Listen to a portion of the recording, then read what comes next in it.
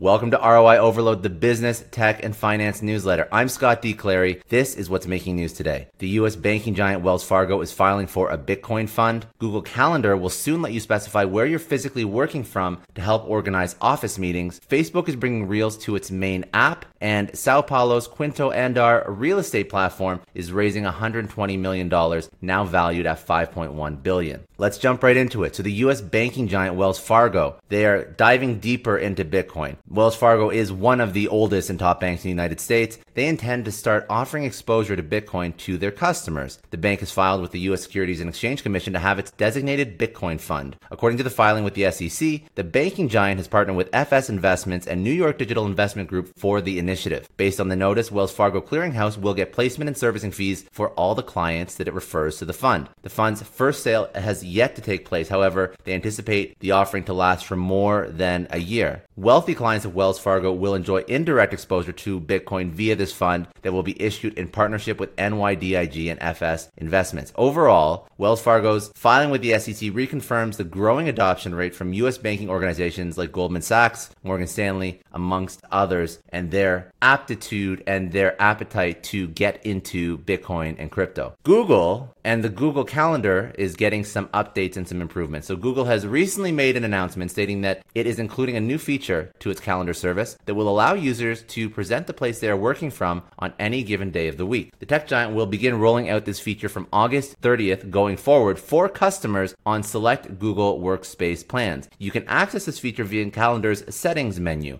alongside its current working hour options on the weekly calendar view below the place where it shows each day's dates. Some available work areas include office, home, unspecified, or quote-unquote somewhere else. It's up to you whether you want to enable a working location to let others know where you're working from when you invite a person to an event. However, only people who have free or busy access to your calendar will be able to see your location. Google says the location feature will make it easier to plan in-person collaboration or set expectations in a hybrid workplace. Facebook is bringing Instagram Reels into its main app. So in a growing battle with TikTok, Facebook is set to test Facebook Reels in the United States as it continues to seek new ways to make the most of short-form video. Facebook Reels will give users the power to create and share short-form video content material instantly within the information feed or Facebook Teams. At the outset, you will be able to tap a Create button from the Reels section that appears as you scroll through the information feed. While you are watching Reels, or by tapping on Reels at the top of your feed, will also let you create a new Reel. Right from here, you will have access to the standard set of video creation tools, including those for video capture, camera roll import, music selection, and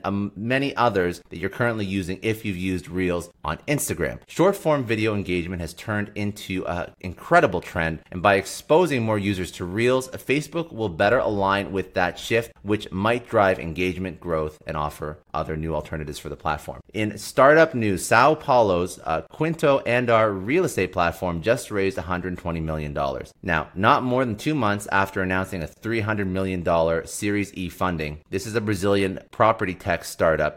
Quinto Andar has raised an additional $120 million. The funding was co-led by new investors Green Oaks Capital and China's Tencent, which includes participation from existing backers as well. Sao Paulo-based Quinto Andar is a platform that simplifies the rental of residential real estate for landlords and renters. It is now valued at $5.1 billion, up from $4 billion at the same time of its last raise in late May. Quinto Andar portrays itself as a comprehensive solution for long-term rentals that, amongst other things, connect potential tenants with landlords and vice versa. Last year, the company also expanded to connect home buyers with sellers, while its long-term plans is to grow as one of the top actual property stores that additionally provides mortgage, title insurance coverage, and escrow providers. That's the long-term plan. Overall, Quinto Andar's core strategy is to focus on organic growth and innovation that it believes can either help it accelerate in a particular way or add something unique it had not yet thought about, and that's what they're going to use the funding for. Other items around the internet. Just one more crypto story that I thought was interesting. VanEck and ProShares. They had just submitted their applications to the United States Security and Exchange Commission for Ethereum futures,